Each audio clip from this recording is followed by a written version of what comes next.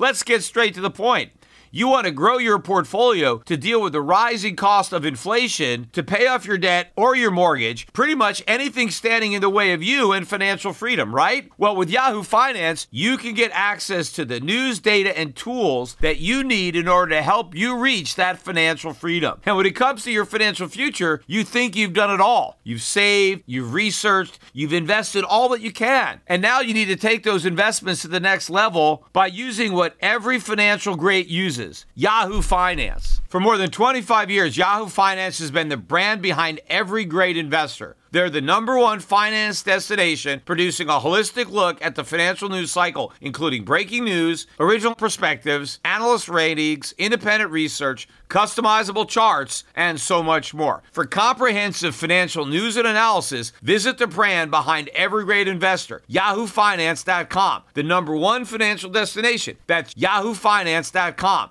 Say goodbye to your credit card rewards. Greedy corporate mega stores, led by Walmart and Target, are pushing for a law in Congress to take away your hard-earned cash back and travel points to line their pockets. The Durbin-Marshall credit card bill would enact harmful credit card routing mandates that would end credit card rewards as we know it. If you love your credit card rewards, tell your lawmakers, hands off my rewards. Tell them to oppose the Durbin-Marshall credit card bill.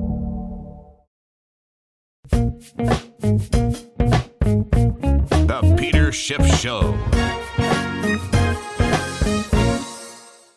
Well, I'm still recording here from my hotel room in Las Vegas, and the podcast I did on Monday still had some audio problems, so I made some adjustments to my mic here. So hopefully we've got even better quality this time than we did the last time.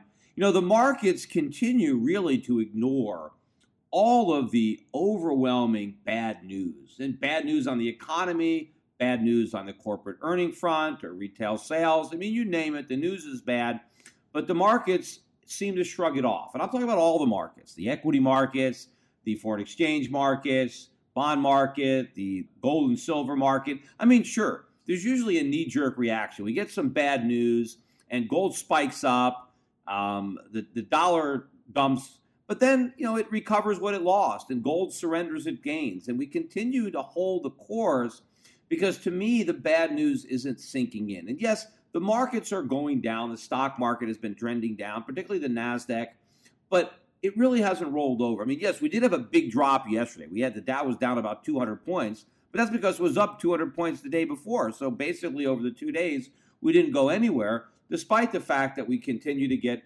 bad news. And I'll start with some of the bad news that came out today, and then we'll work backwards. I think probably the worst news of the day was the weekly unemployment claims, which have now finally started to move higher. In fact, this is the third week in a row where unemployment claims have moved up. And in fact, everybody was looking for a drop in claims this week because of the gains that we had last week, last month, or last week rather. It was 274,000. And the expectation was for a better week with claims dropping to 267,000. Instead, we tacked on an extra 20,000. We moved up to 294,000, almost back up to 300,000. We might get to 300,000 next week at the rate we're going. But this is now the highest level for weekly jobs claims in 15 months. You know, that's more than a year. And in fact, if you take these last 3 weeks and look at that together, this is the biggest 3-week spike in unemployment claims in 11 years. So, you know, this goes even before the 2008 financial crisis to find this kind of jump. Now, in addition to that, we got the Bloomberg Consumer Comfort Index came out today. Last time we got it was at 42. Now it's slipped again to 41.7. This is the least confident the consumer has been in 5 months. So again, more evidence that the economy is weakening. And of course, look what happened on Tuesday. Bernie Sanders chalked up another primary victory, right? These are voters who are unhappy with the state of the economy. If they were happy, they'd be voting for Clinton because she's continuity. She's more of the same. Well, if the economy was as good as Obama claims it is, or even as the Fed is pretending it is, why don't people want more of it? The reason they're willing to take a chance on a socialist, the reason that all the Republicans are taking a chance on populists are really buying a pig in a poke because they really don't know what Trump is going to do. They just know that he's different than what we already got. And what we don't want is more of the same, because what we got now is awful. And if the economy were good, people would want to continue that. They wouldn't want to risk rocking the boat. It's only because things are so bad that they're willing to try anything to try to fix it. But, you know, the worst news, I think, is just coming out of the retailers. I mean, the retail sales numbers we're getting are awful. Look at what happened with Macy's yesterday, which actually crushed a lot of the other retailers, even though the overall averages are still holding up, although not necessarily yesterday. But Macy's sales were horrible. The stock got crushed. I think it was down about 15% yesterday. It was down again today a little bit. So to a new 52-week low, it's just over 31. But the 52-week high on Macy's was 73.6. So the stock has been more than cut in half. Look at the Gap, also reporting bad numbers. Now they're going to be shutting down some Banana Republic or Old Navy's. Or stock was down almost 4% today, closing at 17.86. 52-week high on that stock, 39.59. It's down at 17. That's more than a 50% decline. And it's not just these stores. This is happening all over the place. And I know a lot of people want to just say, oh, well, this is because of online, right? People are buying online. Well, that's not the case. I mean, first of all, Macy's has a pretty good e-commerce business. So, you know, they sell on the internet. But internet sales are rising, but not nearly as much as brick and mortar sales are falling. So sales are still going down. Sure, Amazon is taking market share probably away from these guys online. It is hard to compete with them, but in aggregate, companies are selling less. In fact, if you look at the inventory levels reported by Macy's, they're reporting their highest amount of unsold inventory ever. That would include the Great Recession. You know, we know that the inventory to sales numbers in general are high. In fact, we got more inventory numbers on Tuesday. Wholesale inventories were still at a very high, I think it was 1.36 or something inventory to sales. We're still sitting at the highs that we haven't seen since the Great Recession, but it's even worse over at Macy's. And think about this, because oil prices are now rising. In fact, oil closed above $47 a barrel today. This is the highest close of the year. And oil was even up yesterday, even with the Dow down 200 points. You know, so much for that correlation. In fact, I remember when you had all these traders on CNBC wishing for higher oil prices because they thought it was going to be good for the stock market. And I always said, be careful what you risk for, because it's not good for the stock market. It's good for oil stocks, sure. High oil prices are good for oil stocks, but it's not good for the economy. And think about these retailers. If stores like Macy's and the Gap weren't able to sell products when their customers had the benefit of cheap gasoline, because the money they didn't spend on gas, they had extra money to spend on clothing. Well, if they didn't have extra money for clothing with cheap gas, what's going to happen when gas is more expensive, which is happening? Gas prices are rising, and I think they're going to rise a lot higher as the price of oil goes up, because the value of the dollar is going to go up. Now, the dollar hasn't taken a big drop recently, the last week or so, despite the fact that we've had all this bad economic data. But I think people are still in a state of denial. People are still pretending that this data is temporary, that the recovery is still on track. In fact, I read this article today. They were saying, well, you know, we think the Fed is not going to hike rates in June. We think now it's going to be September. And the funny part about the article, and it was also based on a survey, was that the rationale, supposedly, for the delay in the rate hike was inflation being too low, which is completely ridiculous because inflation is not too low. In fact, inflation is one of the only things that's rising, other than maybe unemployment claims. If you look at the core CPI, the year-over-year core CPI, that's already above the Fed's target of 2%. What's really delaying the rate hike is the weakness in the economy. It's the fact that the job market is slowing down. GDP growth has slowed down. That's what's delaying it, but nobody wants to admit that. Everybody wants to pretend we still have a great economy, and we would love to be raising rates, but we can't because just, you know, that pesky inflation rate is just too low, and it's stopping us from raising rates. Look, if the economy was good, they would raise rates because low inflation is also good. The lower, the better. Low inflation is not a bad thing, right? Somehow it's going to jeopardize the recovery. If anything, low inflation will help sustain the recovery even more. So this is all just a smokescreen to cover up what's really going on. And again, it's not really a delay. They're not delaying the rate hike. They've called it off. In fact, they didn't even want to raise rates the first time. They backed themselves up into that credibility corner because everybody was saying, well, if the Fed doesn't raise rates, what do they know? What are they not telling us? What are they afraid of? Yeah, they were afraid. That's why they waited until December. And in fact, by December, they felt they had no choice. So to prove they weren't afraid, they raised rates, even though they were probably petrified, which is why they waited so long.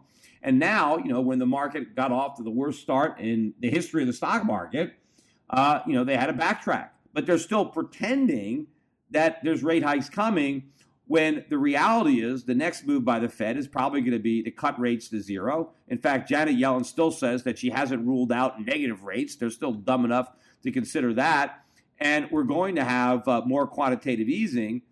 That is what is coming, but the market still hasn't figured that out yet. Now, we'll see. I mean, maybe tomorrow's bad news, if we get bad news on retail sales for April, will be the economic straw to break that camel's back, and maybe we'll finally see the dollar roll over and gold pick up if we get a weak number. We'll see. I mean, the market is looking for a strong number, as they always do. No matter how many bad numbers we get, they're always expecting a good one, and they're always surprised when they don't get it, right? Almost the definition of insanity. The retail sales in March were weak. They were minus 0.3. They're expecting a big jump in April of plus 0.9. Well, we'll see what we get tomorrow. But I can tell you one thing. If we don't get a strong number, if retail sales are down again, all the articles are going to be how it's unexpected, right? An unexpected decline. Same thing, less autos. Last month wasn't too good at 0.2, and they're expecting an improvement to 0.5. Well, we'll see. But the question is how much bad economic news can come out, how much bad earnings news can come out, and everybody just shrugs it off. I mean, look at Apple. Apple Computer down again today, down about 2.7%, managed to stay above 90, but it traded below 90 for the first time in a couple of years. I think it was back in 2014 sometime, the last time Apple was below 90, but it's down about 32% now from its 52-week high. I mean, this is a bellwether stock. In fact, Apple is no longer the most valuable U.S. company. I think now that honor, for now, is going to Google or Alphabet, which is the parent company of Google. But this was a darling. Everybody loved Apple, and they probably still do. But what is the problem for Apple? It's sales. It's their iPhone sales, and people are afraid of the iPhone 7. Yeah, people don't have money to upgrade to an iPhone 7. They barely have money to buy goods on sale at Macy's or the Gap. They can't even buy T-shirts. How are they going to buy a new expensive phone? I think most people who are underemployed or unemployed will just make their iPhone 6 last a little longer. And that is what people are worried about. But all of this, right, falling retail sales, falling consumer confidence, falling corporate earnings, and now rising unemployment claims, rising announced layoffs. Remember, we were already off to the worst start since the Great Recession in companies announcing their layoffs. There's only one job statistic that still supposedly is improving. We got that on Tuesday, and that was the JOLTS number. And what that does is it shows you job openings, right? How many jobs are available. And this number came out higher than expected. In fact, they revised the prior month higher, and we now have like 5.757 million open jobs. And Janet Yellen has talked about this JOLTS number as some kind of indication that we have a strong labor market, right? Because we have all these unfilled jobs, and employers are just desperate to hire people, and they can't find them, and so they're going to have to start raising wages, right, so they can try to entice people to accept all these jobs that nobody wants. But that doesn't make any sense, because if you actually look at hiring, real hiring doesn't jive with all these supposed job openings. So if employers want so many workers, why don't they actually hire any of them? Now, there's a couple of reasons why that might be the case. One might be they don't have the skills to meet the requirements of these jobs. Well, if they don't have the skills now, they're not going to have them next week, next month, or next year, right? If we don't have the skills that employers need, then those jobs are never going to be filled. So it doesn't matter how many jobs there are available that nobody qualifies for, right? They don't count. Now, I think another problem is that the pay is too low for the jobs that are open. I think a lot of these jobs are part-time jobs at very low pay. And a lot of people either don't want those low-paying part-time jobs, they'd rather just stay on welfare or unemployment or whatever kind of government programs they're on, or they just live with their parents and they just assume not work at all because if they get a job, maybe they have to start repaying their student loans for whatever reason. And of course, there may be some people that already have a part-time job and they don't want another one, or they already have two and they don't have room or time. Because when you're like a part-time employer, you have to try to get everybody to work with your schedule. And maybe it's harder because when you go from a full-time economy to a part-time economy, obviously there's going to be more positions available. If I'm only hiring part-time workers, right, I'm going to need a lot more part-time workers than if I was hiring full-time workers. And these JOLTS jobs openings, they don't differentiate between the number of full-time, whether a job is full-time or part-time. A job's a job as far as the JOLT is concerned. So it makes sense that it would be harder to fill some of these part-time positions. But I think to jump to the conclusion that all these job openings means that we have a tight labor market and that wages are about to really spike up because employers are going to have to entice all these workers back into the labor market who have left. And even though there's all these jobs opening, they just don't want them. And so they're going to have to pay more and more. This is all a fantasy. Because if this was going to happen, it would have already happened. We wouldn't still be waiting for it. It's like, waiting for Godot or like Linus sitting in that pumpkin patch, waiting for the great pumpkin. If he was coming, he would have been there a long time ago. It wouldn't have forced, them to miss their trick-or-treating. So this is all not going to happen. The reality of the jobs market is that it's horrible. I mean, yes, the unemployment rate is low, and I've explained ad nauseum on prior podcasts why that is. And yes, we've created a lot of jobs, but we all know the caliber of those jobs, the quality of those jobs. And again, a lot of those jobs are in the imagination of the statisticians. Because remember, we have the birth-death model, and people just assume that companies are starting up and creating jobs. Well, what if they're not? You see, these guys all believe there's a recovery. Well, they're wrong, but if there were a recovery, then maybe we would be starting up new businesses. But businesses aren't starting up. They're shutting down. And so there's probably a lot more businesses that are dying than being born. And so I think we're way overestimating the job creation. And I do believe that one day in the future, they will go backwards and they will revise a lot of these numbers and take away a lot of the jobs. And then we're going to find out that all those numbers were just BS, that we never created all those jobs. We just pretended that we were creating them. And also, I read this article that was blaming the sluggish recovery on the fact that consumers weren't spending enough. I mean, talk about putting the economic cart before the horse, or just not even understanding basic economics. I mean, the reason that consumers aren't spending as much is because they're broke. Now, this guy that wrote this article noted that the savings rate had been picking up, and he was upset. He said, look, you see, if we didn't have the extra savings, if consumers were spending more and saving less, if they were using their credit cards more and going deeper into debt, then we would still have more economic growth. And therefore, the problem is us. It's not the Fed. It's Americans. They just decided not to shop, right? We're being more timid with our spending and our credit cards, and that's why the economy is weak. I mean, talk about ridiculous Keynesian nonsense. First of all, the reason that American consumers are not spending as much now is because they're broke. It's the weak economy that's causing the reduction in spending, not the reverse. But also, the reason that Americans are spending less now is because they spent so much more in the past. Because they didn't save, because they bought so much using credit cards, they pulled forward consumption from the future to the present, which is now the past, because we've arrived in the future, and now we're having to suffer. I always said that we were indulging ourselves. We were pulling forward our consumption.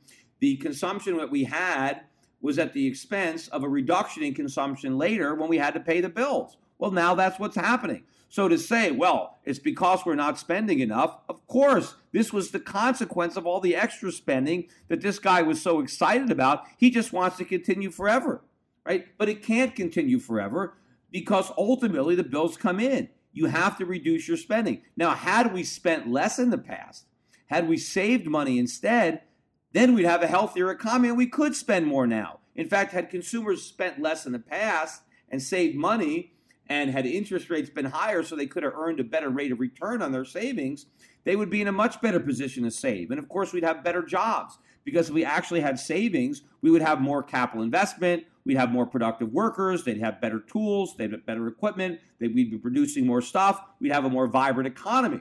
That is how economies grow. You save, you underconsume in the present, and the reward is that you get to consume more in the future. But if you do what we did, if you take a shortcut, which is induced by the Fed, if instead you go out and borrow to spend a lot of money, you're undermining the economy. Yes, in the short run, all that borrowing gooses the GDP, which is exactly what we did.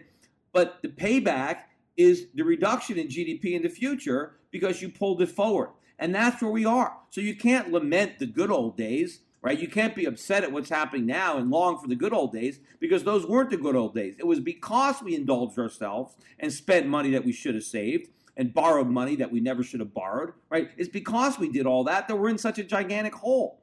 And we can't get out of the hole by trying to dig the hole even deeper. No, we have to reverse all those bad policies. Yes, we have to consume less. We have to save more. And so we're going to have a lower GDP in the short run. That is the consequence of what we did. But the Keynesians, they still don't want it, right? They still want the drug addict to take more drugs. They see the drug addict going through withdrawal, right? And the solution is, oh my God, things were so much better when we were still high as a kite.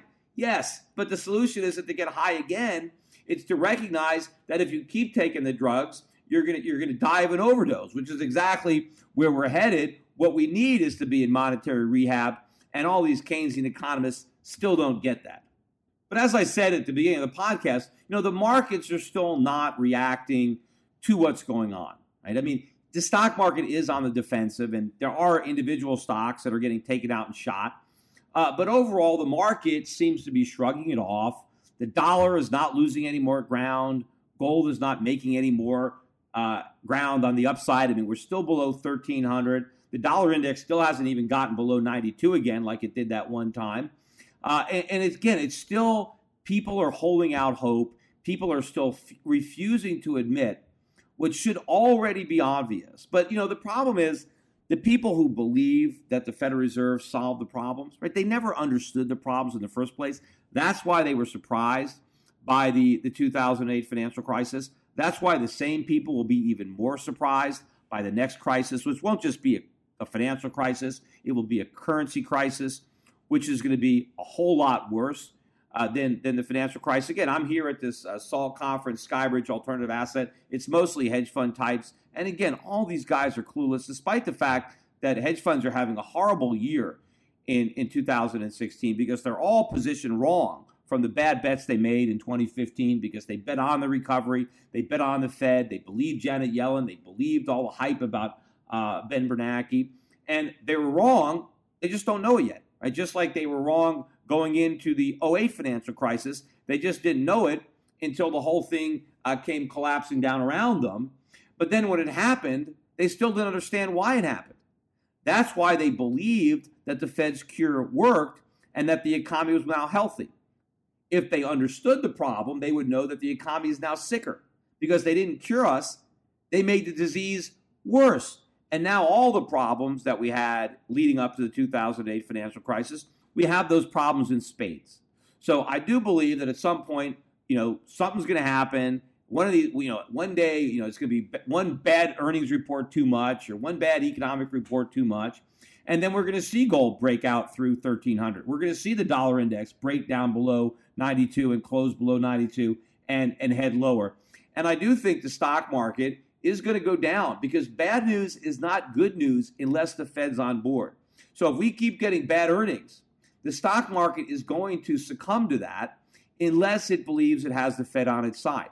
Not just about postponing the next rate hike, but calling the next rate hike off, acknowledging that the next move is going to be a cut, not a hike, and bringing QE back on the table. That's what the market needs if it's going to go higher. But that's not what the U.S. economy needs. Yes, that's what this bubble needs. And if the Fed wants to keep the bubble from completely deflating before the November elections, that's what they're probably going to do. But for now, they're hoping that they can hold off until doing that, until after the election. They're hoping that Hillary Clinton can win even if the Fed doesn't stimulate. they're hoping that we can still close through to November, because admitting the economy needs stimulus basically takes the wind out of their sails, Hillary or Obama, because if the economy needs help, that means it hasn't healed. And if the Fed is stimulating, that means the recovery is over. And they don't want Hillary Clinton to have to run for re-election in a recession that everybody acknowledges is here. They want to pretend it doesn't exist. But of course, it's hard to fool the voters, and the polls affirm that. And if the economy continues to weaken, as I think it will, then Trump's got a much better chance of beating Hillary Clinton than just about anybody thinks. And in fact, the polls are already starting to narrow, and now all of a sudden they're tied. It's not this big lead for Hillary Clinton. It's all of a sudden a tie. And I've been saying this the whole time, that just the way people were underestimating Trump's ability to win the Republican nomination, they were also underestimating his ability to win the general election. And one of the reasons that they were trying to undermine Trump was by saying, oh, we can't go with Trump because that assures our defeat. Well, Republicans were voting for him anyway, even though everybody said it means that Hillary's going to win. But now, even after he's the presumptive nominee, the polls are showing that he's even more likely to win. If the polls showed that a few months ago, he would have won the primaries by even larger margins than he did. Attention listeners, I have an urgent message for you. We're in the middle of a war. The global conflict is destroying the lives of millions without a single bomb being dropped. It's called the International Currency War, and your bank account has been drafted to fight. The victims in this conflict are our currencies: the dollar, the euro, the yen, the pound. They are all heading to zero as irresponsible central banks compete to see who can print the most the fastest. But there's one form of money politicians and central banks can't destroy: gold. Today, it's more important than ever to understand the value of gold in your portfolio and to keep a close eye on major market developments. Subscribe to my monthly videocast and you'll be the first to hear my latest analysis on gold investing and the currency wars. Visit goldvideocast.com right now to subscribe for free. I call the dot-com bust, then the housing bust, and I advise clients to diversify into foreign equities and hard assets while the rest of Wall Street laughed at me. Now I want to keep you up to date on the next crisis that is brewing. My Gold Videocast also includes personal interviews I've conducted with other contrarian investors like Jim Rickards and Axel Merck. Gold has gone up 256% since 2003, but it has a lot further to go. Don't miss the rally. You can prosper during this time of currency wars, but only if you stay educated. Get a free subscription to my Gold Videocast at goldvideocast.com. That's goldvideocast.com. There's so much factually incorrect information and underreporting by legacy media today. Shouldn't there be truth in media? Well, there is. Truth in Media. Recently, a novel thought is now a reality with truthinmedia.com. Led by award-winning journalist Ben Swan, truthinmedia.com is the source for uninfluenced, reliable, fearless news, where journalists pursue real questions, not conspiracies. Make truthinmedia.com your default browser's homepage today and get breaking news and commentary that speaks the truth to power. It's also where you can tune into the Peter Schiff Show every week. Visit truthinmedia.com today. That's truthinmedia.com. Access to Truth in Media RSS feed by visiting truthinmedia.com/feed.